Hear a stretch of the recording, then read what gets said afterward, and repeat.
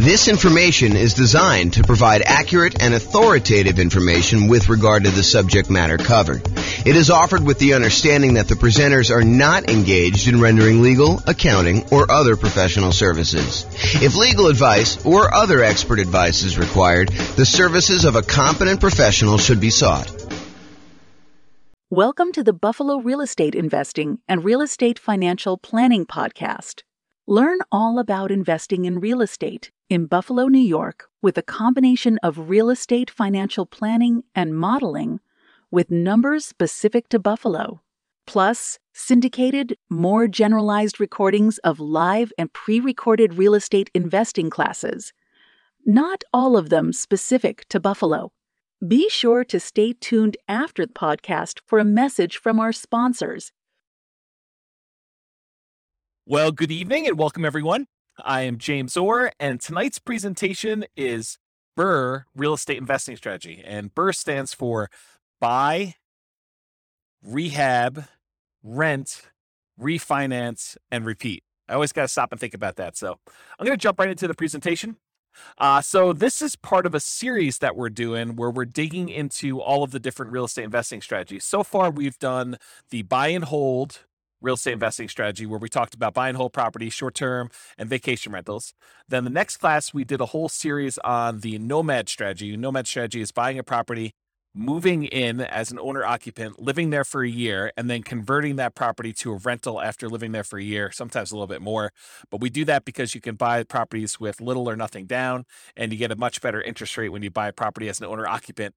So that one is the nomad strategy. We covered an entire class on that and all the variations, including nomad by proxy, nomad with house hacking, nomad to short-term rental or vacation rental, nomad with lease option exit, and the ultimate real estate agent retirement plan. And so all of those are covered in nomad. I'll reference some numbers tonight for that, but if you want to go watch the whole video on that, you should go watch that whole nomad series. Then we did another class on the house hacking real estate investing strategy. House hacking is where when you're living in a property, you're getting income from the property you're living in. The most common example is buying a duplex or a triplex or a fourplex, where you live in one of the units and then you rent out the other sides to be able to do that, or up and down, depending on how it's structured. And so house hacking is all about different ways to make money on a property that you are currently living in. And those what I would consider to be our primary strategies on this whole series that we're doing. Those are the ones that the majority of the classes we teach are going to be on, the majority of what's going to be on the podcast. But then in order to be a completionist, I added a whole bunch of secondary strategies. Tonight is one of the examples of that. So tonight we're going to cover the BRRRR strategy: buy, rehab, rent, refinance, and repeat. That's what BRRRR stands for. And we'll talk about how BRRRR works, what all the components of that are. And then we're going to do a class on quick turning, flipping properties. We'll do a class on creative financing, all the different owner financing subject to rent to own, lease option, lease purchase, and the ultimate strategy. We'll cover all those in there. Do a class on wholesaling and wholetailing, do a class on options and option auction, and then tax liens and tax deeds. And then to kind of round out the secondary strategies, we'll do a whole class on partnerships and syndications, which will include the three different roles as a partner: deal maker, or syndicator, the money partner, and the loan partner. And so those are kind of like bonus sessions. So it's considered kind of like a bonus session where we talk about those and compare them. And then a couple of things that I'm just not going to recover in any of the classes. I'm not going to do a class on real estate investment trust. You can go ahead and talk to your stockbroker about buying real estate investment trust. And some topics that people often ask me about that I'm like, hey, James, why aren't you covering probate or short sales or foreclosures or pre-foreclosures? It's because they sort of are already included in the other strategies as we go through them. They're not like their own unique strategy. They're like ways to find deals in many cases. So that's why we're not going to cover those separately. But those are the classes we have. Each one of these will have its own separate, structured class like we've been doing here. So if you want to go back and watch those, you can, and reference them as needed. Okay, so what is BRRRR? Most people are doing the BRRRR strategy as buying a property, usually at a very significant discount, so that they can rehab the property with the ideal of being able to completely eliminate their down payment. So in an ideal world, you buy a property at such a big discount that you can go in there, do the rehab on the property, get it all fixed up, have another appraisal done, refinance the property such that you leave $0 in the deal. So you've acquired a property with absolutely nothing down, and you have 20% of equity when you acquire the property. That's like the goal, the like ideal kind of like the perfect scenario that happens. Now, in reality, it rarely happens that way where you're able to get a deal where you have completely eliminated your down payment. It's much more likely for you to leave, 1, 2, 3, 4, 5, maybe 10% of the price of the property in the deal when you do that. So when you do your refinance, you're usually going to leave a little bit of money in the deal, unless you happen to find an exceptional deal, or the market changes and you're able to find these types of deals where you're able to do that. So that's what the BRRRR strategy is about. So when you typically buy the BRRRR properties, you have to be buying for significantly below the after repaired value, which we often call ARV, after repaired value. So to be able to buy a property, you do that. Often you're needing to buy in that 70% to 75% of the after repaired value range. With major rehabs, it may even be lower. So if you buy a property that needs even more work, a lot of times you'll need to get even bigger discount than that 70 to 75%, because realize that you're going to have all of your acquisition costs going in to buy the property on the first time. You're going to have holding costs while you're doing the rehab. You have your rehab costs, and then you've got your secondary, refinance costs of getting the secondary loan on that. So there's quite a bit of expense in getting the deal done. And a lot of times the loans, in order to do the first part of the property, when you do your first acquisition, it's usually some type of hard money loan in a lot of cases, not all the time. And those tend to be a little bit more expensive loans to begin with. So in order to buy these properties, you need to be able to get very significant discounts on them. There are two flavors of BRRRR that I kind of like to think about. And just so you know where I'm coming from, BRRRR used to be my primary strategy. So a long time ago, when I first started getting involved in real estate investing, this was the strategy I went to first. And I used the strategy for a long time until I switched to other strategies, but primarily buy and hold and a little bit of nomading is primarily what I've been focused on lately. So the two flavors of BRRRR, though, cash purchase and then refinance. So a lot of times you'll go in there with all cash, you'll buy the property. Sometimes it's your own cash, sometimes it's a partner's cash, sometimes you're borrowing money against another property you own. So it's a quasi form of cash, but you're buying the property for cash, and then eventually, once you're done with all the rehab, you're refinancing the property and pulling all your cash back out. Another flavor of BRRRR is where you finance the purchase to begin with, and then you do a refinance in order to get your original loan paid off, and you leave very little money in the deal at that point. And remember, for number two, the one where we do the finance purchase, you'll be financing the property twice. So remember to account for 2 closing costs and 2 financing costs in order to get that loan. So you'll have to do the holding costs while you're rehabbing it, which is often a little bit more expensive. And then you'll do the financing and closing costs on that second kind of permanent loan that you're going to do for, in a lot of cases, 30-year fixed rate financing in order to have that property long-term as a rental. All right, so I'm going to use the same format we've been using for some of the previous classes where we talked about, all the different characteristics or way to kind of inspect a real estate investing strategy. And you'll notice me talking about some things, and you're like, but James, what about this really unusual example where I do this thing and I do this thing and it works out this way? Sure, there's lots of exceptions to what I'm saying. So I've tried to categorize all the different real estate investing strategies, but I'm sure I missed some, kind of like less common or less frequently used, which may be the most common thing for you, right? That's the hard thing for me, is that you may say, well, I always do it this way. And so for you, it seems super, super common. But having seen these for a long time and done a bunch myself, this is what I think is the most common. And of course, there may be exceptions to that. I think of all the different strategies, BRRRR may be one of those ones where this is especially true, where there are so many different exceptions to BRRRR. There's so many different ways to kind of break this out and slice it up and make it happen that you're bound to find a lot of different exceptions with BRRRR, more so than I think in a lot of the other strategies where I tend to cover a lot more comprehensively what's going on. And remember, this is not one of our primary strategies. This is one of our secondary strategies that we're sort of covering just to be completionists, but this isn't really our primary strategy. It's not our primary teaching mechanism for these episodes for the podcast and recordings. Okay, so another warning, just because you don't think there's a chance that X can happen doesn't mean it won't happen. This is designed to be a starting point discussion to help you make better investing decisions on your own with additional knowledge. So please do your own research. Don't rely solely on me to get all this done. Okay, so BRRRR variations. So there are some different ways to do BRRRR, and I primarily did single-family homes for doing our modeling here, but you could have just as easily said, I'm going to do BRRRR, and I'm going to find only duplexes, or I'm going to find only triplexes, or only fourplexes, or apartments, or I'm going to do single-family homes, or condos, or townhomes, or whatever you're going to do. So there's lots of different ways to kind of approach this from a different property type perspective. And then the other thing is, you could purchase properties locally. And if you notice, like we talk about nomad or house hacking, we're always talking about local properties because the nomad strategy, you have to move in. You have to be an owner occupant. So unless you're doing like a vacation home and doing partial time there, we're always talking about your local market. The same thing with house hacking. House hacking, by definition, is you're making money on a property that you're living in. You're buying a duplex, triplex, or fourplex that you're moving into and living there, or you're renting out a part of a single family home, like you're getting roommates, as another example of the house hacking strategy. So it's all about your local market when we're talking about nomad and house hacking. And I think for a lot of folks, buy and hold is mostly about their local market, although you could make the same argument about buy and hold that we're going to make here in a second about BRRRR. And that is, the argument is, you don't have to do this locally. If you're in a market where it's really, really hard to find a property that you could buy at a big enough discount that you could do rehab and refinance and get all, or at least most of your money back out of the deal, or leave very little money in the deal, if you want to look at it that way. If you can't find those types of properties in your local market, you don't have to do your local market. This is one of those strategies where you could get really, really good and become an expert at investing in a remote market. It's different. I mean, the skills you need in order to invest in a remote market are different than the skills you need in a local market. Sometimes they're better, sometimes they're worse. It depends on, your personality, your skill set. But you don't have to do this all locally.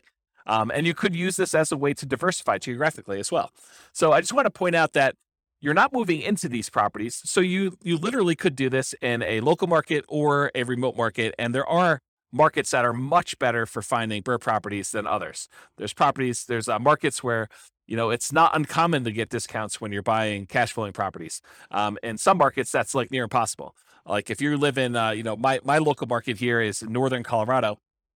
And in northern Colorado, at least with the last few years, it's been incredibly hard to find a property that you could buy without getting, bid up above asking price, let alone get a discount on it. So really, really hard to do BRRRR in northern Colorado. Can it happen? Sure. You're probably not doing it where you leave nothing in the deal, but there's exceptions to everything I say. So as I say that, there's probably someone listening to this being like, well, I just did one. So yeah, there's exceptions to all those, but there's a lot better markets where you can go find properties where you could buy at a pretty big discount, rehab the property, and leave little or no money in the deal. So you don't have to do it locally. So I'd like to break down one of the ways I categorize real estate investing strategies is whether you're kind of involved in a real estate investing strategy as an investor or as a real estate entrepreneur. And a real estate investor is someone who takes money, they invest it in a project with the hope of doing little work, maybe sometimes no work, and they expect to get a return on their investment. So they're looking to invest their money, and it's largely a passive thing where they're looking to earn a return. That's a real estate investor. Real estate entrepreneur is often looking to put in maybe a little bit of money, but most of the time they're looking to invest their time and to start a business where they are doing activities in order to get a dollar per hour or money for the labor that they're doing. And BRRRR is on the spectrum, because it's not exactly black or white thing, right? Because even if you're doing buy and hold investing, you're putting money into the deal, but you're also having to put in some effort to acquire the property and get the property set up and get a property manager in place or do all the property management yourself. So even though there's there's a spectrum of these things where sometimes you're putting in a lot more work or a lot less work, BRRRR is one of those ones where you're putting in a lot more work.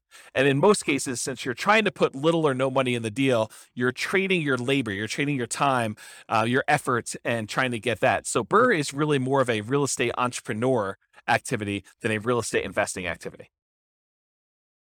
So let's talk about money required.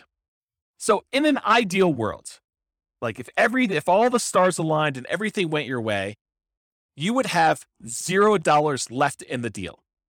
Right? You'd actually go buy a property at a big enough discount. You might have a little bit of money out of your pocket while you're doing the acquisition. You get your kind of like hard money loan as an example to acquire the property. You do all your rehab. Maybe you're able to borrow the money from your hard money lender to do the rehab. Maybe you have to put that up front. But then eventually you go and you have another appraisal done. You refinance the property. And if everything lines up perfectly, you have nothing left in the deal. You get a rebate. You get all your money back for your holding costs. You get all your money back for your acquisition costs in the first purchase. You get all your money back for your rehab. And you're able to roll in all of your refi costs, your closing costs in order to get the deal. I mean, that's like everything works out perfectly. That's exceptional, though. You're much more likely to leave 1, 2, 3, 4, 5%. I think 5% is very, very common to maybe 10% in the deal. Sometimes in an exceptional situation, maybe it's even a little bit more than 10% in a deal.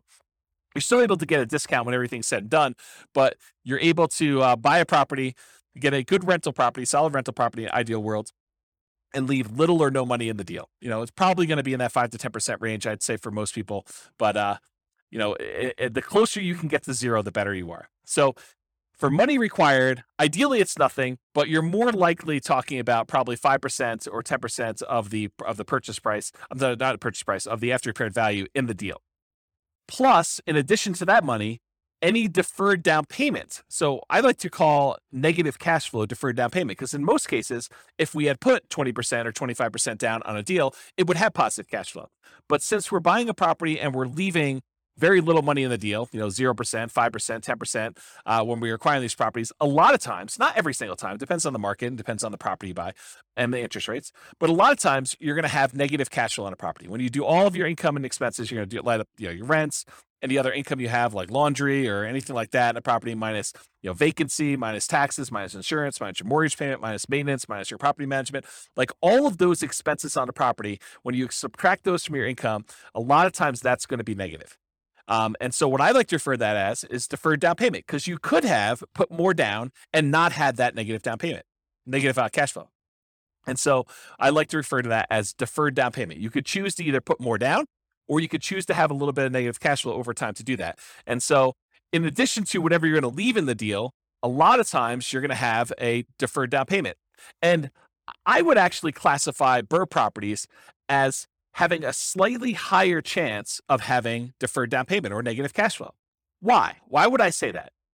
Obviously, if you're trying to go buy a property and you're trying to get this big discount on the property so that you could rehab it and then put a tenant in there, rent it out, and then you're going to be able to refinance and leave little money in the deal, why would you be more likely to have negative cash flow on a deal like that than maybe buying a buy and hold property or a house hacking property or a nomad property? Well, it has to do with selection. It is true that you can find a deal where you're able to get this huge discount and it also happens to be an ideal cash flowing rental property. But if you think about it in terms of like what your chances are, you're much more likely to find either an amazing cash flowing property where you're able to buy a property where the economics, the rent to price ratio, the demand for that property, you're able to get really good rents and really strong tenants in the property, with like a more traditional buy and hold or house hack or nomad property.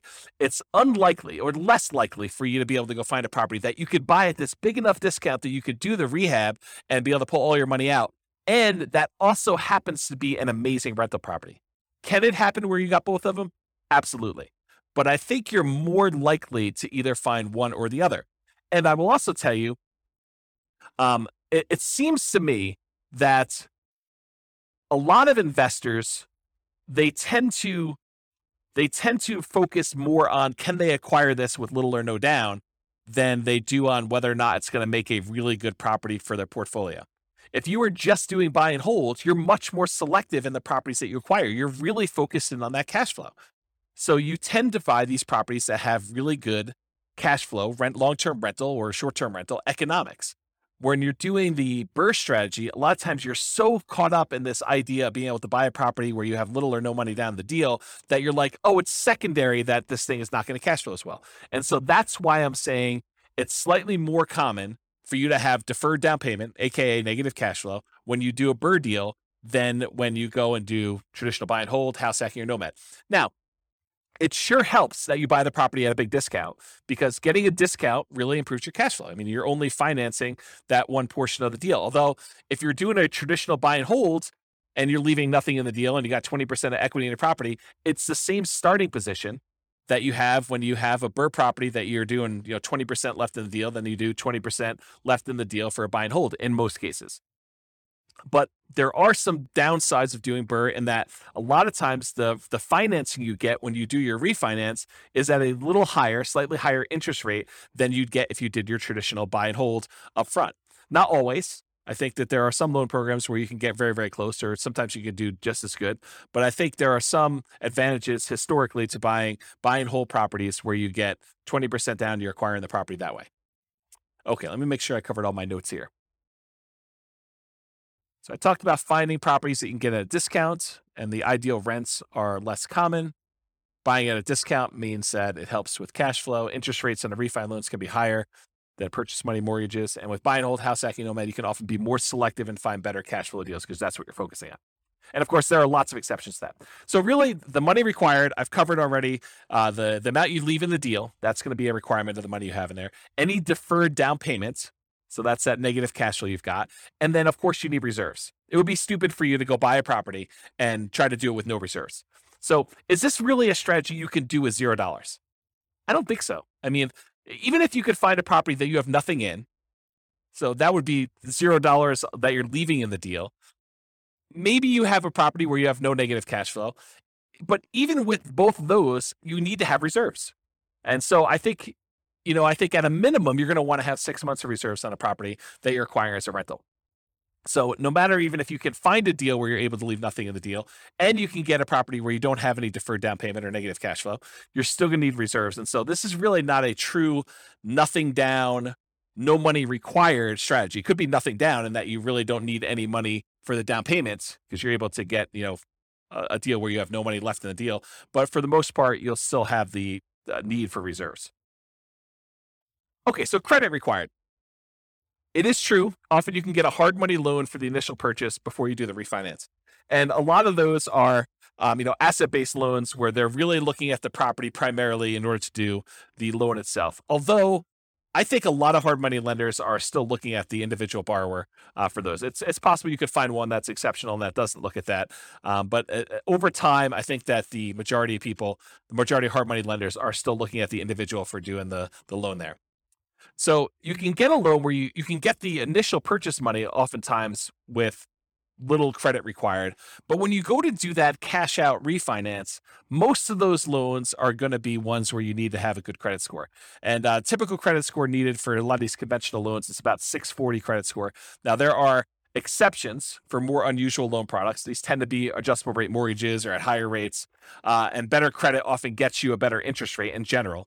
But I think a credit score of about 640 is going to be needed for this. Now, don't go to your lender and say, well, James on his recording said I only needed a 640, so you definitely have to give me a loan because he told me 640. No, that's not how it works. You go to the lender and they tell you what the current lending requirements are because these things can change over time.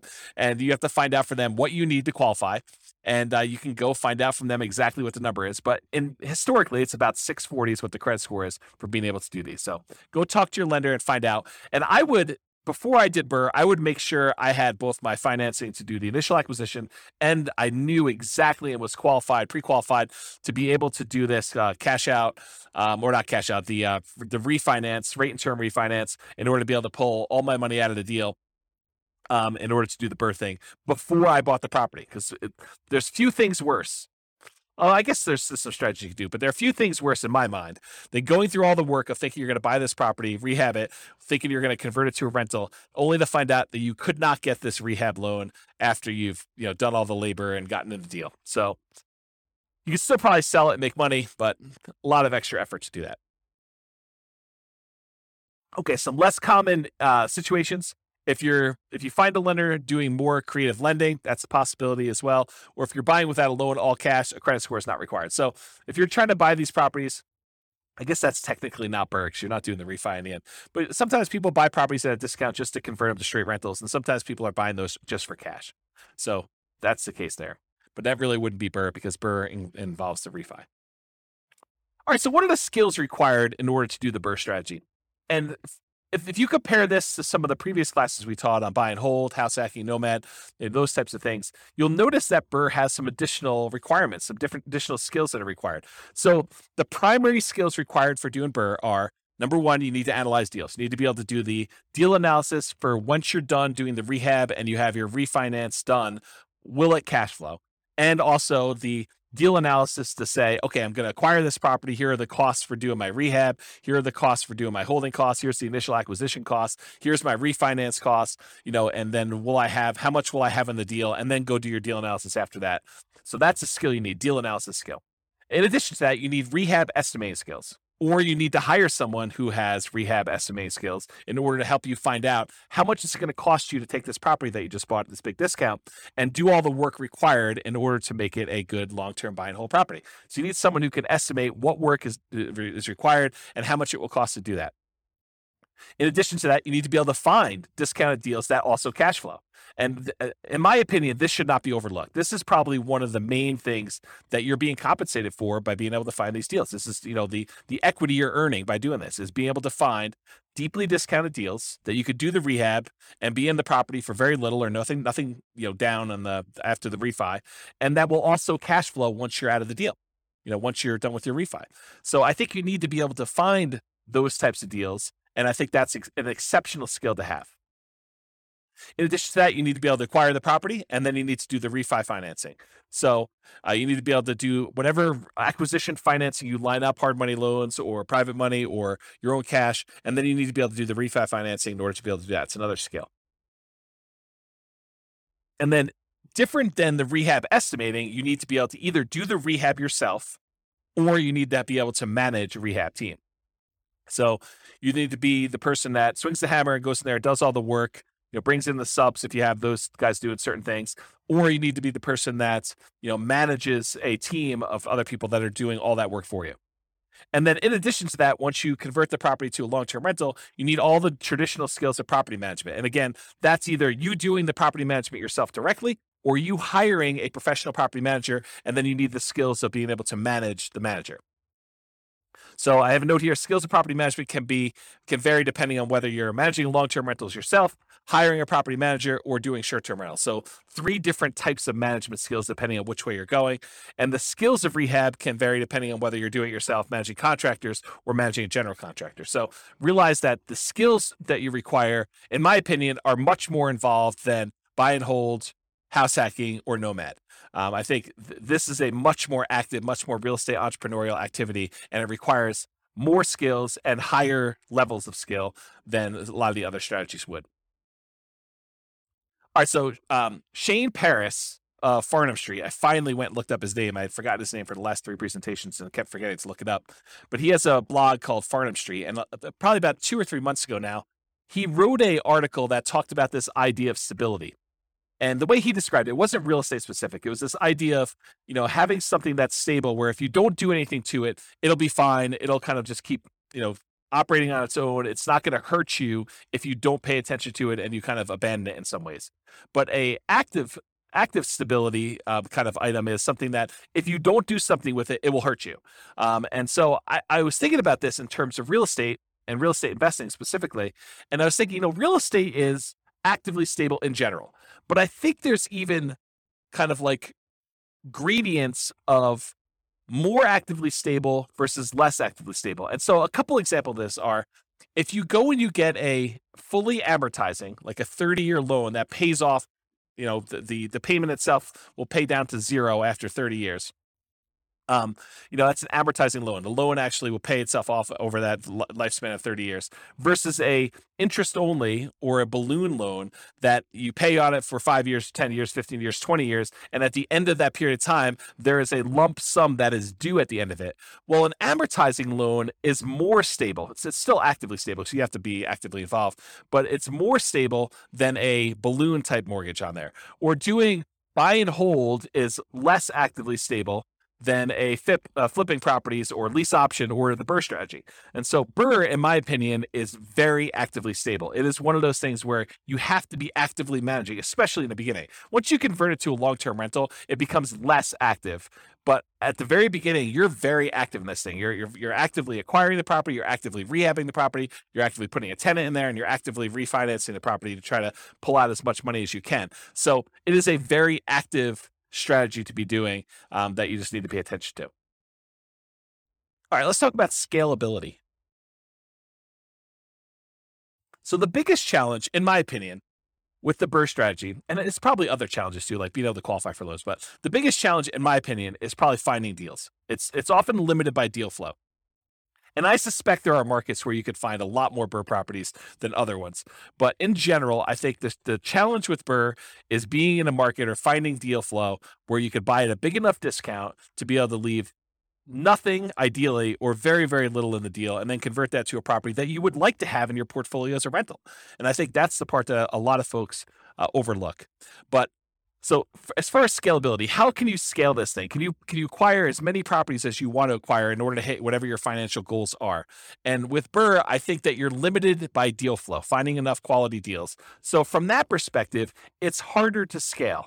It's going to mean slower acquisition speed because you got to find deals that are good enough quality to be able to acquire them at a big enough discount and also have them be good long-term rentals.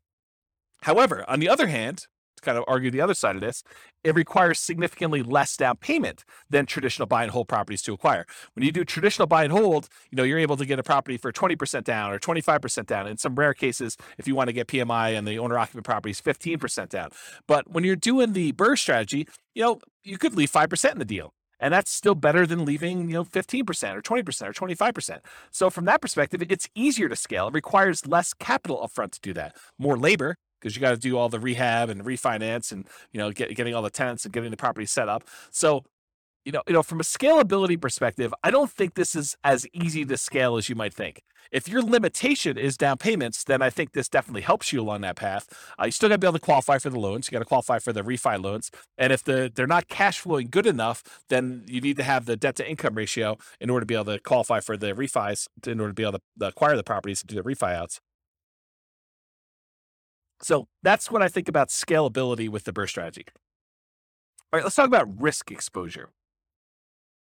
In my opinion, the BRRRR strategy has a high risk rating. And I think some of the other strategies we talked about, the buy and hold, the nomad and the house hacking, we kind of rated these a little bit lower in risk. And the reason why is I think you have extra risks when you're doing the BRRRR strategy that you don't have with buy and hold or house hacking or nomad.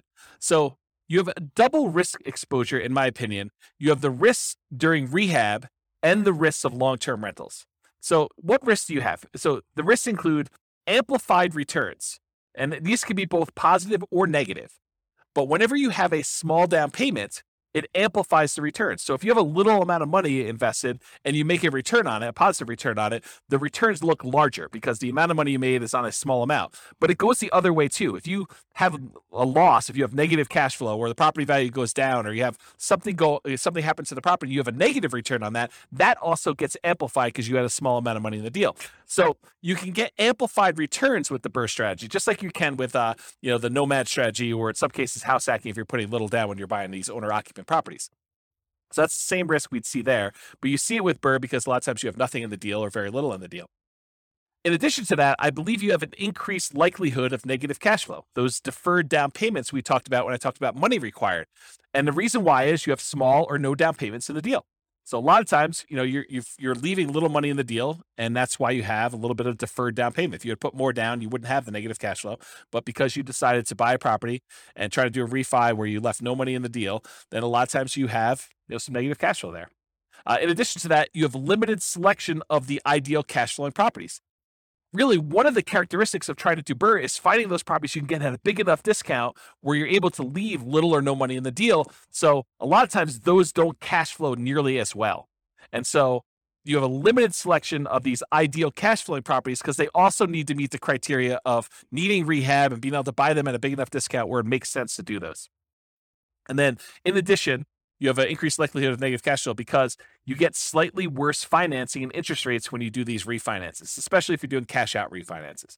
So a lot of times you get penalized a little bit on that interest rate. Not all the time, but a lot of times you'll be penalized with doing those types of loans. And so for those three reasons, smaller no down payments, the limited selection of the ideal cash flowing properties that also qualify as BRRRR, and that slightly worse cash flowing interest rates are the reasons why you'll have negative cash flow. So that's an additional risk you see in BRRRR. In addition to that, you have all the rehab risks. So all the risks you have of doing construction on a property, opening up a property and finding out that things are much worse than you thought, or there happens to be a hurricane right after you bought the property and all the costs of plywood and lumber goes through the roof and you have that risk, or you can't get your rehab people to do the job. They prove unreliable or something happens to them. So you have all the risks of rehab. So that's an added risk that you don't often have with buy and hold, house hacking, or nomad, unless you're buying properties that need work. In addition to that, you have the interest rate risk exposure while rehabbing. A lot of times you're not locking in your interest rate when you have a 6-month rehab project.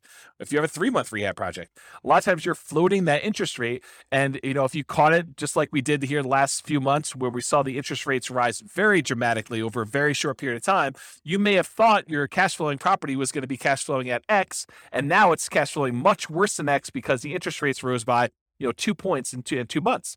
If that was the time when you were rehabbing your property, that could be problematic. And so you have this interest rate risk exposure while you're doing the rehab.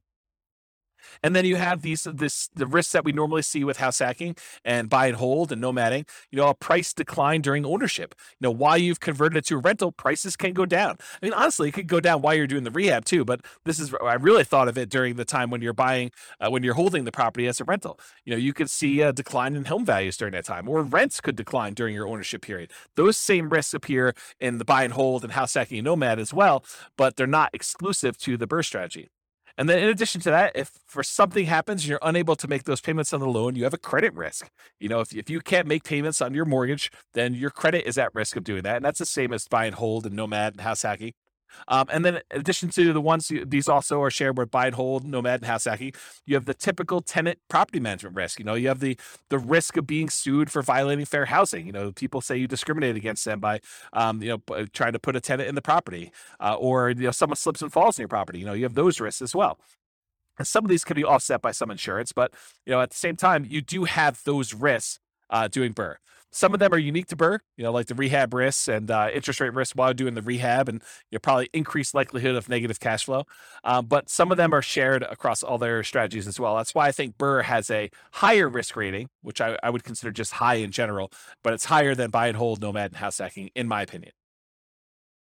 So let's talk about profit speed, how quickly you can get at money, and what's the magnitude of the money you can get at. So if you've never seen this before, this is my return quadrants. And it basically shows the 4 different primary areas of return that you get from rental properties, plus the return you get from reserves. And then we sum them up. So the ones on the right-hand side are more like cash now. That's cash flow and tax benefits, depreciation, cash flow from depreciation. And then on the left-hand side is more like cash later, appreciation and debt pay down. So those tend to be, right side is more immediate money. The left side is more like wealth building sort of thing. And then the ones on top, appreciation and cash flow, those are more speculative. They're relying on the market to perform well. You're relying on rents to continue to go up and stay where they are, or property values to continue to go up as you want to see appreciation there. And if the market goes down, we see a drop in prices, you'll have some negative appreciation there. Or if rents don't hold up, if we see a decline in rents or a kind of pullback in rents, you might see your cash flow dip or go negative if it's really close. And then the ones on the bottom are less speculative. They're more certain, and that is the debt pay down portion of it. So as long as you make the payments on the mortgage you have, you're going to pay down a certain amount of debt each year until that thing is paid off if you have an amortizing loan. And then, of course, unless the tax law changes, you're going to get the tax benefits of depreciation. So the ones on the bottom are more certain, less speculative, and the ones on the top are more speculative and less certain. And then I already went over the left and right ones. So in terms of BRRRR, you typically start seeing a profit within 6 months. Usually it's after you do your rehab and you get your tenant in the property and you're able to start getting some cash flow on it. That tends to be when you see it, your profits start coming in. And then rents and security deposits are typically paid in advance. So you usually get that a little bit front loaded. And then cash flow is usually a percentage return on the amount you had invested. So if you think about, leaving nothing in the deal, then of course you'd have, in theory at least, an unlimited, an infinite return on your investments. You have $0 left in the deal, although you're always going to have reserves. So it's never really going to be zero unless you happen to get, property that you could pull your reserves out with a cash out refinance. Then I guess technically it could be unlimited in that way, infinite returns. But usually it's considered to be a percentage of the amount you had left in the deal, cash on cash return, or if you're buying it or all cash, it's cap rate in that case. And then you often have with BRRRR, which is relatively unique for a BRRRR strategy, you often have a big paper return from forced appreciation. So when you acquire the property and you're able to capture that appreciation, the equity you had in the deal that you kind of worked with the rehab in order to capture, that's a big paper return you have. Most of the time, though, you're not able to spend that. It just kind of shows up on your balance sheet as, oh, now I got an extra, whatever it is, $50,000 from this property that I bought, at a big discount. And then you have cash flow from depreciation, and that could be cash flow with each paycheck So you can go to your employer and say, hey, I'd like to change my exemptions because I know I'm going to have this depreciation benefit and I don't need to pay in as much in taxes on my paycheck, so I can get a little bit more from each paycheck when I do that. Or you can get it at the end of the year in the terms of tax savings, whether you pay in less if you owe money, or that you actually get a rebate at the end of the year if you didn't make any adjustments, and you usually get a rebate because your exemptions are not set up the way they should be. Okay, so that's profit speed. So how do you find these BRRRR deals? Because I think that's one of the biggest challenges with this strategy. So the most common methods for finding BRRRR properties is going to be inside the MLS, for sale by owner, and wholesalers. So you can find deals that need a lot of work listed for sale in the MLS. You can find them there. You can also find people that are looking to sell their property for sale by owner. They have opted not to list it in the MLS. And there's really two subgroups of these for sale by owner groups. There's the ones that are actively marketing their property. These are the for sale by owners that are putting a sign in the yard, or they're putting their property up on Zillow or Craigslist or Redfin or wherever they're putting their property to advertise it. And then you have the other group, which is the hidden for sale by owners. And these are the guys that they may not be actively marketing their property, and they may not even really know they want to sell, but now you've put marketing in front of them. They're like, well, I might consider selling my property. Or you network with somebody, you're at your church, or you're at a club or something like that, and you're talking to people about your business of trying to find properties that need rehab. And someone says, well, I have a property that needs a lot of work. We had tenants in it, and the tenants trashed the place, and now I'd like to acquire that property. Now I'd like to sell that property rather. And you're like, well, I'd be interested in buying it. And so they could be hidden in that way, that you have to find either through marketing, putting out, ads or postcards, or, pay-per-click, or any of those strategies. We'll cover those in another class, but all the different strategies for marketing in order to find sellers for sale by owners, or you could do through networking, being out and about and talking to people about what you do. And then the third group is wholesalers. Wholesalers are usually the ones doing the marketing. In some cases, they're providing properties inside the MLS, although a lot of wholesalers are doing direct mail or pay-per-click or have a website, and they're marketing, or they're doing networking, and they're trying to find deals, and then they're finding the deals, putting them under contract, and then they're assigning the rights of their contract to you in exchange for a fee. So that's really what wholesaling is. And those are probably the most common methods for you to find BRRRR properties. Now, you can find BRRRR properties in other ways. You could do auctions. You could find foreclosure auctions or IRS auctions, or, other types of like DEA, drug seized houses or stuff like that you could buy at auction. Or in some cases, a bank may have properties that they've taken back in foreclosure, and they've got that the bank actually owns, real estate owned by the bank, and they may be willing to sell you the property. So that's a more unusual method. Or maybe you go and you find a property where the seller hasn't been paying their taxes, and you're able to buy a tax lien on the property. And after waiting a while, the seller opts, or the owner of the property opts not to pay their taxes, and you're able to foreclose on the property with your tax lien, and you're able to acquire property that way. So another more unusual strategy, I'd say highly unusual to do a strategy that way in most cases, but those are other ways for you to find the BRRRR type deals. All right, so searching for BRRRR deals, you need to find two things. And I've said this before many times tonight, but basically you're looking for deeply discounted property that you could buy, fix up, and then pull out as much money as you can, and great cash flowing property after it's rehab. And in my opinion, most investors are going to let the second criteria, where they are most concerned about the cash flowing property, they're going to let that one slip, because they believe, hey, if I could just get a great deal with nothing down, that's worth it for me. And yeah, it's not the best property for cash flow, but that's okay, because I'm able to buy this property with very little in the deal, and that's more important to me. Depending on what you're trying to accomplish, that may not be the best strategy, and we could show numbers for that probably in another class, but that may be short-sighted. But I think that's the truth, that most people are going to be much more concerned with being able to find the property that they could buy with very little money in the deal or no money in the deal, and that's going to be the most important criteria. So you need to be able to find those two things, both a deeply discounted property and one that has great cash flow. And you're typically searching for all the fixer-upper type terms in the MLS, or through wholesalers or stuff like that. So terms like handyman special, or fixer, or fix, or TLC, or needs work, or mold, or asbestos, or damage, or fire, or smoke, or water damage, like all of the terms that you look for something that needs repairs on property. So, when you're setting up your search, you're asking your real estate agent to help you find these types of deals, make sure you get those search terms added so that you can find potential deals to do that. And, you're going to find weird ones, right? Like, you do a search for the term smoke as an example, and they're going to say, smoked glass windows in this room or something like that. And that's not really what you're looking at, but you'll get some false positives. You still need to manually sift and sort and go through those and make sure that the numbers work and that the property really makes sense. So better to have false positives than to miss the property completely, in my opinion, when you're looking for these deals. So how do you analyze these deals? Well, doing the BRRRR part, the like fix up part, the rehab section of it, you'll want to use your own rehab spreadsheet. I probably will provide one of those at some point, but I don't have one ready for you. But for the actual rental part of it, the world's greatest real estate deal analysis spreadsheet is ideal for doing the rental part. So you have to do the property after you do your refinance. You'll do a kind of like put down how much you have in the deal and what your rent is on the property and all the other expenses of it. And you could do that. And you can get a copy of the spreadsheet at realestatefinancialplanner.com/spreadsheet.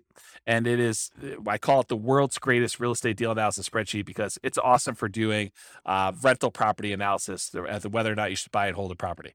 And then for the other part of it, for the acquisition, the rehab, and then doing the refinance part of it, you'll want to do that analysis separately to make sure that those numbers work using a different spreadsheet. All right, so what market conditions are good for somebody who is trying to buy BRRRR properties? Well, obviously you need markets where you can buy properties that need work at a discount. If you can't do that, I mean, it's hard to do the BRRRR strategy without buying properties at a discount. So that's like the number one criteria. But ideally, otherwise, you need markets with good cash flow and markets with strong appreciation and rent appreciation. You want to be buying in a market where you're going to get some good appreciation and in markets where you're going to get some good rent appreciation and cash flow is going to improve over time. It's challenging to do the BRRRR strategy in markets with significant negative cash flow with reasonable down payments. A property that even if you put 20% down, it wouldn't have good cash flow. Or markets with no or negative appreciation and rent appreciation. So, properties that they're the same price they were 10 years ago, or properties where rents are going down because the population is declining and you have a surplus of inventory and low demand. Those are hard markets to do this strategy in. And I think in some markets, not all markets, but in some markets, the way you're able to find properties that need a lot of work and you're able to buy at a big discount is because demand is a little bit softer in those. When we see in really, really hot markets, even the properties that need a lot of work were getting bid up and going for much closer to retail, where there wasn't nearly as much room to be able to buy these properties at a big enough discount to be able to do the refinance out and leave very little in the deal. And remember, it doesn't have to be your local market. You can do this remotely, specifically with BRRRR. So accessibility or availability. So these can be some of the hardest deals to find. It's not like you're just trying to find a property that you could buy at a big discount, do rehab on, and then sell it, make a profit. Those are easier, right? Because you don't have to find a property where you can do that. And after you're done doing that, it's going to have amazing cash flow. That's part of the challenge. It needs to be both a deeply discounted deal where you can go in, do rehab, and pull as much money as you can out of the property so that you leave as little in the deal as you can.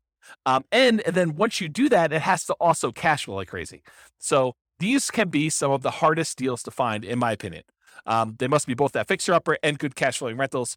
And some markets are much easier than others. So you can invest in remote markets to find these deals. So as far as being able to have accessibility and availability, this is a hard one. It's not like nomading where, a lot of properties would look at nomading and now we're being selected based on a whole different level of criteria. These are like, there's not that many that come along, and so this could be your limiting factor.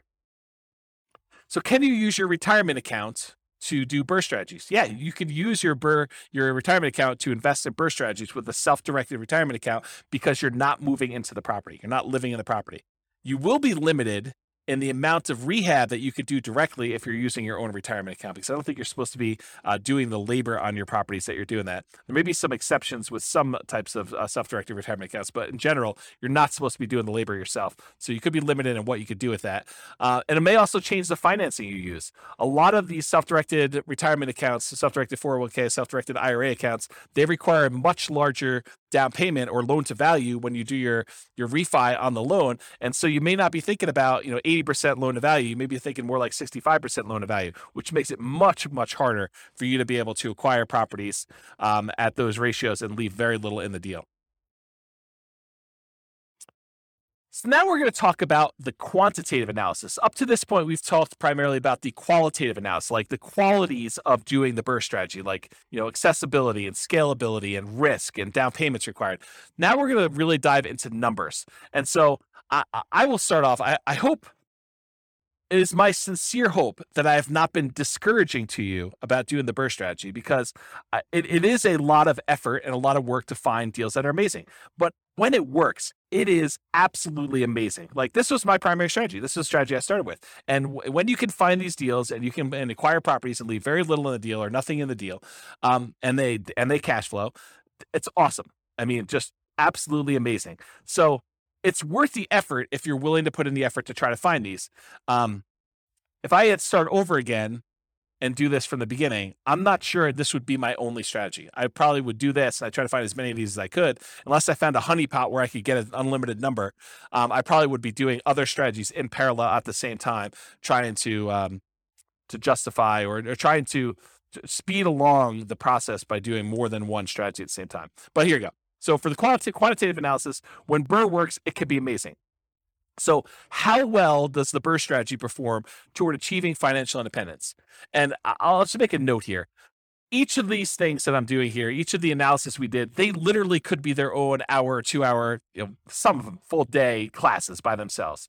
I could dig in deep and I could explain to you how things are working and look at all the different metrics and how risky they are and how risk compares doing one strategy to another. And is it better to do more down payment? Is it better to keep higher reserves? What's the impact of doing reserves? What's the impact of doing property management? So there's all sorts of variations and subtlety and kind of nuance that we could do, where I could do an entire hour, 2 hour, full day class on each one of these. So I'm going to do like a big picture overview where we talk about how long it takes to achieve financial independence for a fictitious couple with very specific assumptions. Okay. It is naive, though, to generalize these results. Don't think, oh, it is always that way, because when James did his analysis, in this example with Norm and Norma, which is who we're kind of using to prototype through a lot of this modeling, when he did those analysis with them, it seemed like this was better. Well, this won't always be better for everyone in every situation. If Norm and Norma were in a different real estate market, or they were saving a different amount, or they had different income or different debt to income ratios, all those things would impact their results. And so in that case, something may be better another way than what we're saying here. So don't generalize this and say it's always better to do X or it's always better to do Y. I think that would be foolish for you to do. Okay.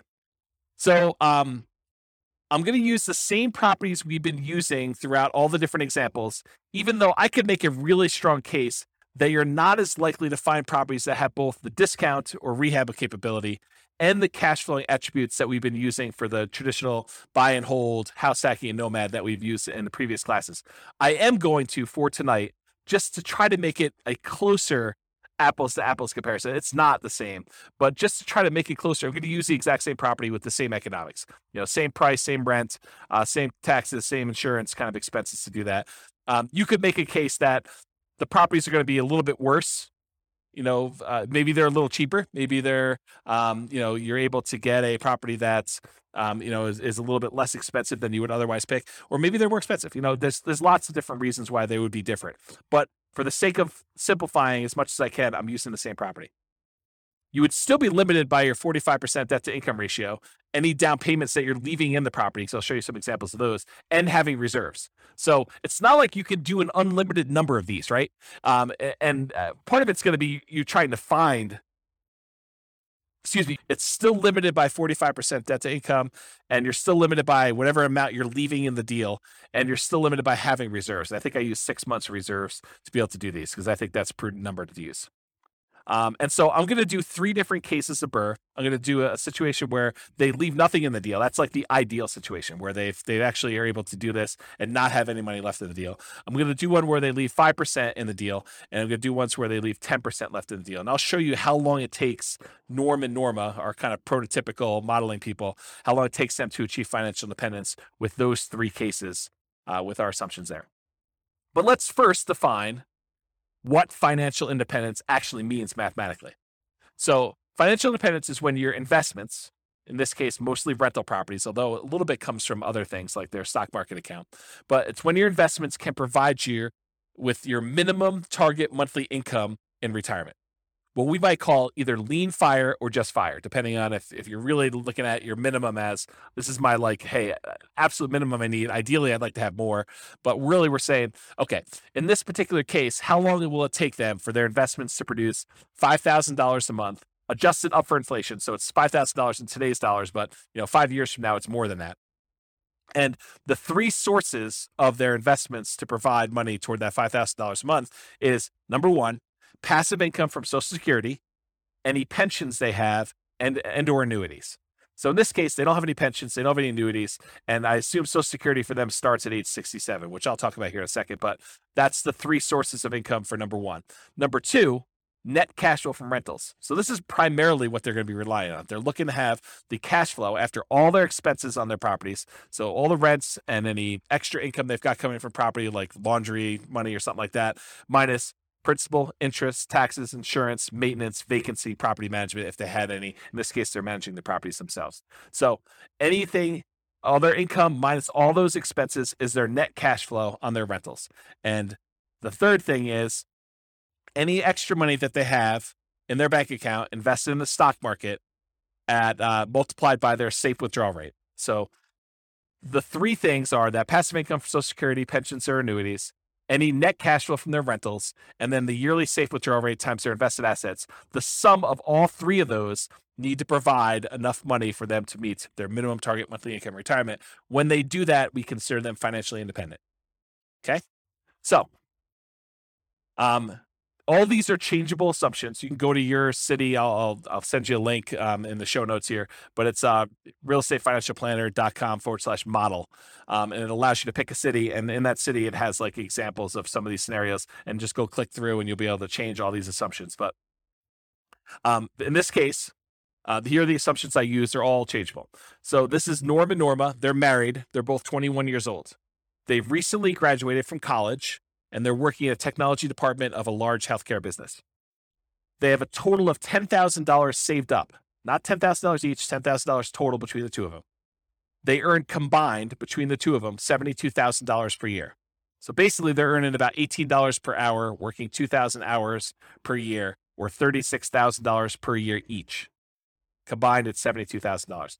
An important side note, BRRRR is like getting a second job, right? I mean, all the effort of going in and finding the property, doing the rehab or overseeing the rehab, getting the tenant, and then refinancing the property. It's really extra. It's like a job, right? It's like real estate entrepreneurship. So really, we should be comparing this to, these guys, if they're going to do buy and hold or house hacking or nomad or something like that, it really should be, it'd be more fair to kind of compare it to them doing that, plus having an extra job where they have this extra income coming in. But we didn't do it that way. And so, the numbers are going to be great for BRRRR, because if you can do the BRRRR strategy, it looks awesome. And I'll show you that here in a second. But really, it's a slightly unfair comparison because they're doing a lot of labor. It's a very active type of investing strategy. And it really should be compared to them doing another job. But I didn't do it that way. They are saving about $1,000 per month before they buy any houses. And in the case of BRRRR, they're not buying any owner-occupant properties. They're continuing to rent while they do the BRRRR strategy to acquire rentals. They're obsessed about achieving financial independence so that they can retire early. They want to do FIRE. They want to find their best path to financial independence together. And best doesn't always mean fastest. Sometimes it's fast, but less risk. So we'll talk about that in another class. We won't have time to talk about it tonight. They're both going to take Social Security at age 67. So at age 67, Social Security does kick in. And Social Security is estimated based on them working until age 67, which if they achieve financial independence, they technically stop working in my modeling. So the modeling is a little bit less conservative in that way. But honestly, if they achieve financial independence before they're 67, it really doesn't matter that Social Security kicked in. It just kind of boosts them. But they already achieved financial independence if they did that. And if they hadn't by then it really is legit that they worked till 67 anyway. So it's good in that way. Although you could claim that my modeling is the tiniest bit sloppy, and that I just assume that the amount they're getting from Social Security is based on them working till 67, when if they stop working earlier, it's technically not. Okay, I'm also going to be using the interest rates that I had in the handout for loan type mortgage insurance comparisons. I'll put a link to that in the show notes as well. But this shows you all the different interest rates that I'm using in all these different classes for owner occupant loans and also investment loans. And I did not penalize BRRRR for doing these refi loans, even though I think sometimes you will see a small premium for doing these refis out. And so I'm going to use the 6.625 number for doing the BRRRR strategy. All right, some more changeable assumptions. So I modeled this for 60 years, 720 months.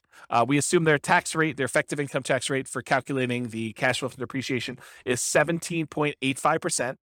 We assumed it's a 3% inflation rate. That's the long-term average. The Fed's target rate is 2%. I happen to be recording this in a time of really high inflation, and so the numbers seem really, really low. But over a very long period of time, that's a good number to use, 3%.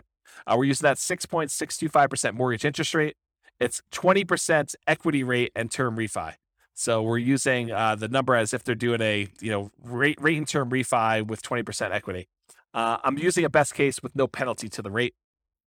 For their safe withdrawal rate, we assume that they have a 4% yearly safe withdrawal rate. If you want to go read up on the Trinity study or 4% safe withdrawal rate, you can go read about that online. And then we assume that they need $5,000 in target monthly income retirement in today's dollars to do that. Ideally, their ideal number is $10,000 a month, although we're not using that in tonight's presentation at all. Okay. All right, so let's talk a little bit about the property. So the property assumptions, and these are all changeable as well. It's a $375,000 property, and it goes up at a rate of 3% per year. So the property values are going up at the same rate as inflation. They're going to do either leaving nothing in the deal, having 20% equity, leaving 5% in the deal, having about 15% equity, leaving 10% in the deal, and then they're going to do that rate and term refinance. So those are the three options we're going to run, whether they are able to leave nothing in there, leave 5% in there, or leave 10% in there. The closing and the refinance costs are already included. I'm not adding any extra ones. So we're assuming that in order to do this, those numbers are already included in their rate and term refi. So that's another reason why you could say these numbers are 5%, 10%, because I've assumed that those include all the acquisition costs in the first one, all of the acquisition costs or the refinance costs, rather, on the second one, on second loan. Assuming no seller concessions, so they're buying at a big discount. They're not able to get the seller to contribute toward their closing costs. The interest rate, again, 6.625 for that 20% down. There's no PMI. They're doing a 30-year, 360-month mortgage.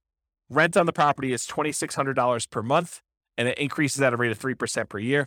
This is the same we used for selecting an optimal buy and hold property or house hacking or nomading. So I think in a lot of cases, the BRRRR strategy would be slightly handicapped. It would be slightly worse price to cash flow economics, as you would when you had a wide selection. You could pick anything you want, just concerned about maximizing cash flow.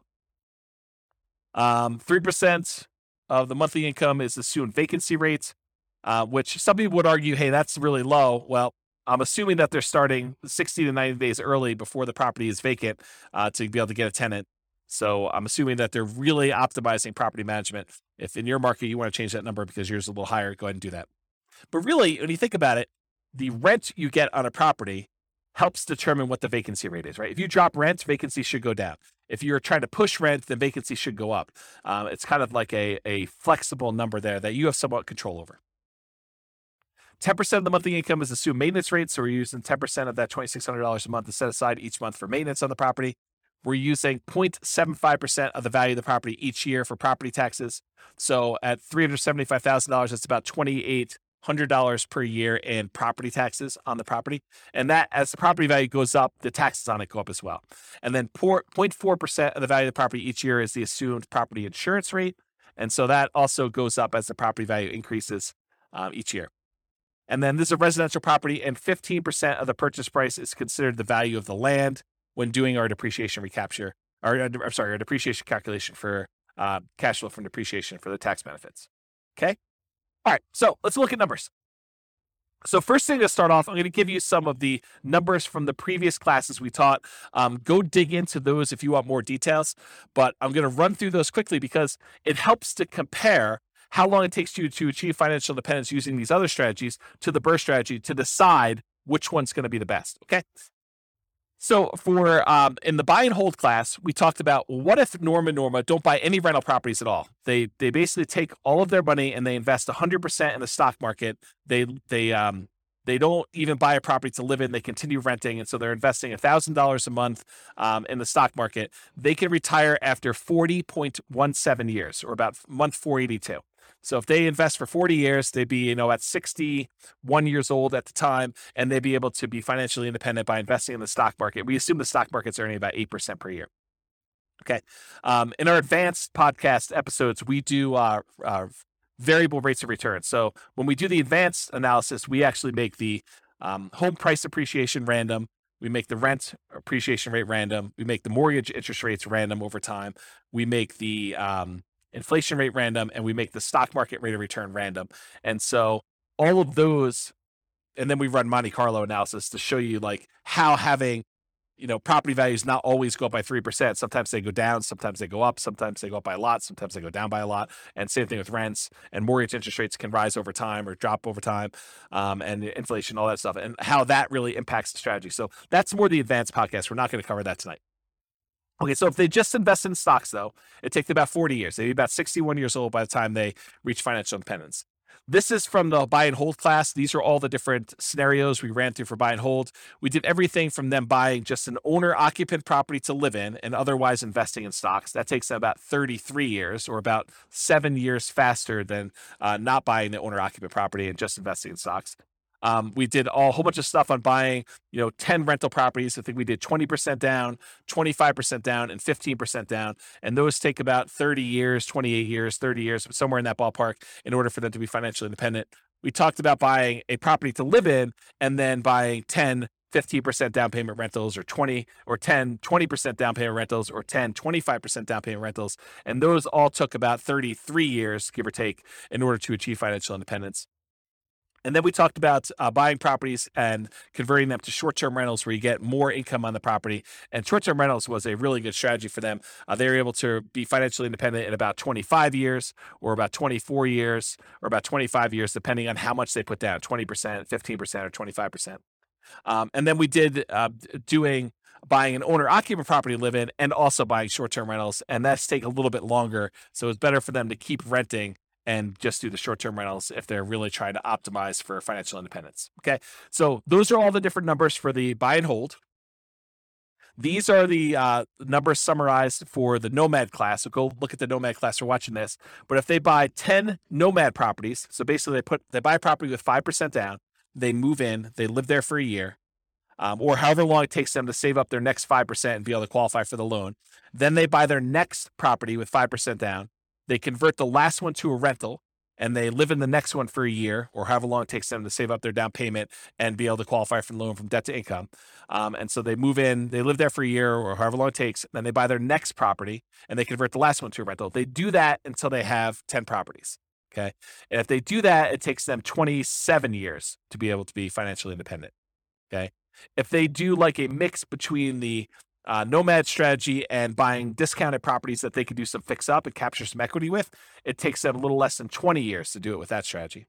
If they buy 10 properties and instead of them moving in, they have someone else move in on their behalf, like, their kids who go to college, they buy properties for them each year and they have them move each year, or they do it with their parents who want to live near them and be their grandkids or something like that.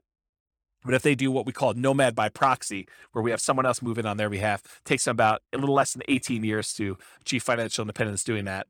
If they do the Nomad strategy where they're nomading each year, but once they convert it to a rental, they convert it to a short-term rental, not doing just traditional long-term rentals, it takes them about 13 years or so in order to be able to be financially independent if they do that.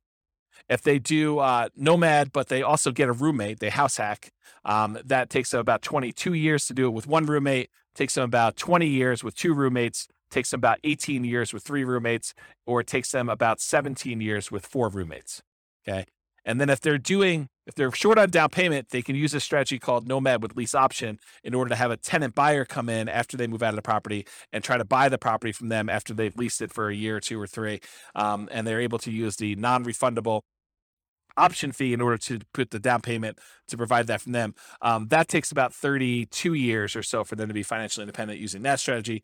Or if you have a real estate license and you're able to buy a property to move into for yourself and you get a rebate back because you have earned a commission when you buy your own properties, then you could do that. And it takes about 26 years for you to be financially independent if you happen to have a real estate license and you're doing that strategy. That's the ultimate real estate agent retirement plan. It's combining Nomad with you having a real estate license. Okay. So if you want more information on that, go watch the Nomad class, but I'm going to use those numbers here at the end. So I wanted to run through what they were.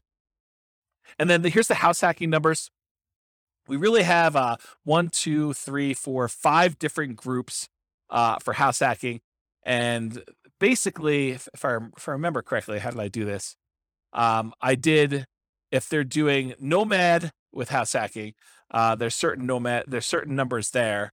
And then if we did, and there's different roommates. So we have house hacking with 1 roommate, 2 roommates, 3 roommates, 4 roommates.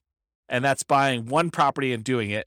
It takes them 394 months, 373 months, 334 months, or 304 months to do that, depending on how many roommates they have. The lowest one is the one where they have 4 roommates. Or if they buy one property and they house hack, but then they buy additional rental properties, 10, 15% down rentals or 10, 20% down rentals, it's shorter for them to do that, 357 months to be able to acquire properties that way.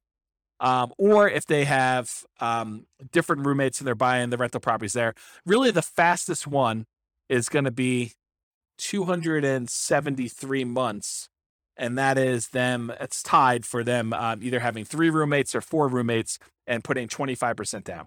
So I'll just try to summarize those. If we really want to dig into that, go watch that class and go in the show notes and look at the handouts. You can see a lot more details, but there's a whole bunch of different data up here for different numbers and different situations.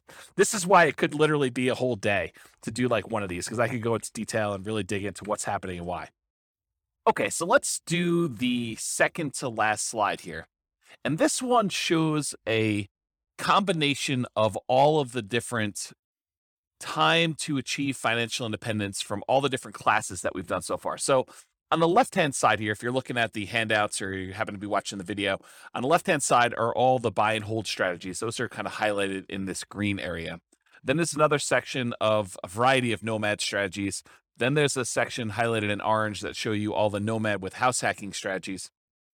Then there's a couple extra Nomad type strategies. And then there's a red box, which is the BRRRR strategy, which I'm going to get to here in a second. And then all here on the right-hand side are the rest of the house hacking varieties that we covered in the house hacking class.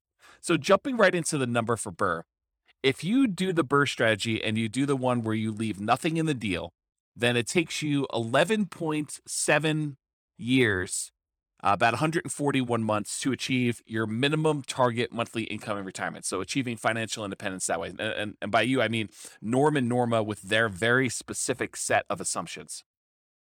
If they leave 5% in the deal, they do a BRRRR strategy, they do the buy, they do all the rehab, they rent it out, they do a refinance, and they leave 5% in the deal, it takes them about 16.92 years, 203 months. It's hidden behind the thing on the slide deck, so it's hard for me to read. But it's 203 months is how long it takes to do that.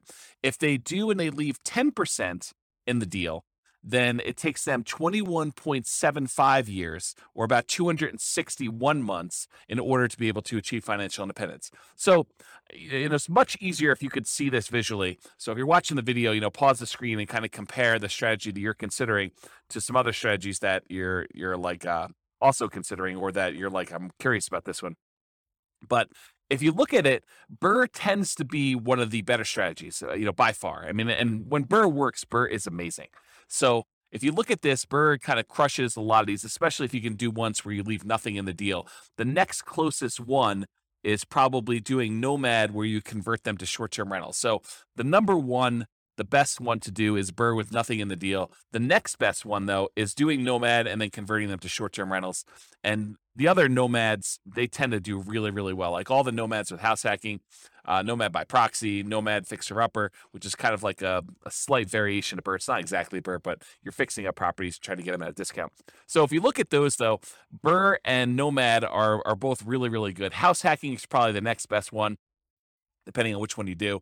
And then, of course, traditional buy and hold is still amazing. It's a lot better than doing stocks, but it is not as good as a lot of the nomad ones, a lot of the house hacking ones.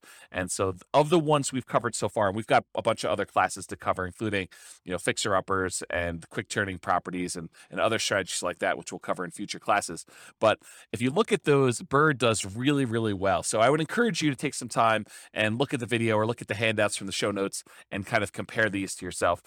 Also, just as a side note, we are going through and doing like each individual case and diving deep into that particular strategy. So for example, we'll dive deep into Norma buying 20% down payment rentals, or Norma buying 25% down payment rentals. And then we're going to do each one of those as its own separate podcast episode for the Real Estate Financial Planner podcast. So go check out those if you really want to do a deep dive into the specifics of those, where we look at more than just this minimum target monthly income in retirement.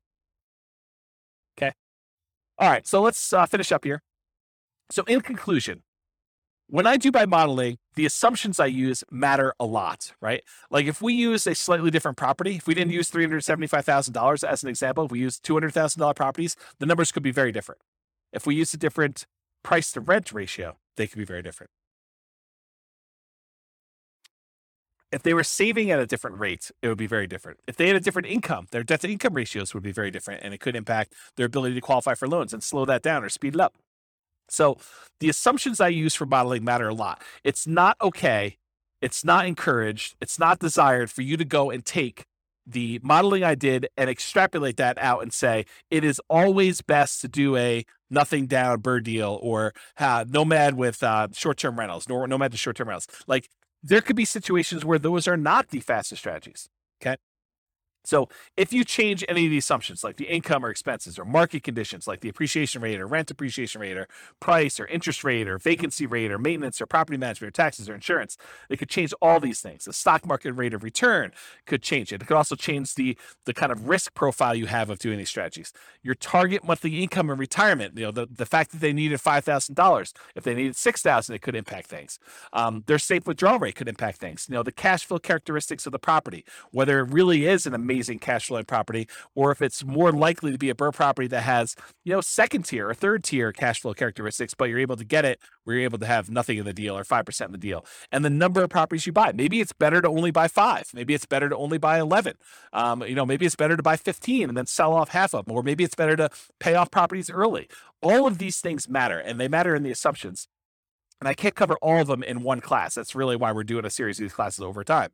So the strategies that work best in your market or that market for Norma may differ from yours and vice versa. So you can't just automatically assume that. You really need to go plug in your own numbers and do some math for your own specific situation. And you can do that at the realestatefinancialplanner.com/model. Just pick your city, and it's kind of like a starting point with a lot of the assumptions. But any of the assumptions we use are changeable.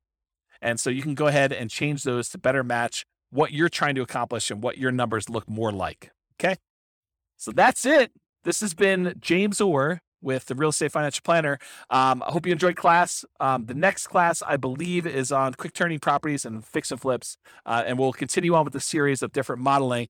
And hopefully we'll get through those, and then we'll be able to move on to some more meaty topics about how to implement some of these strategies, rather than more of this kind of like big picture strategy sort of like kind of class. So hope you have a great night. Thanks so much. Bye-bye for now.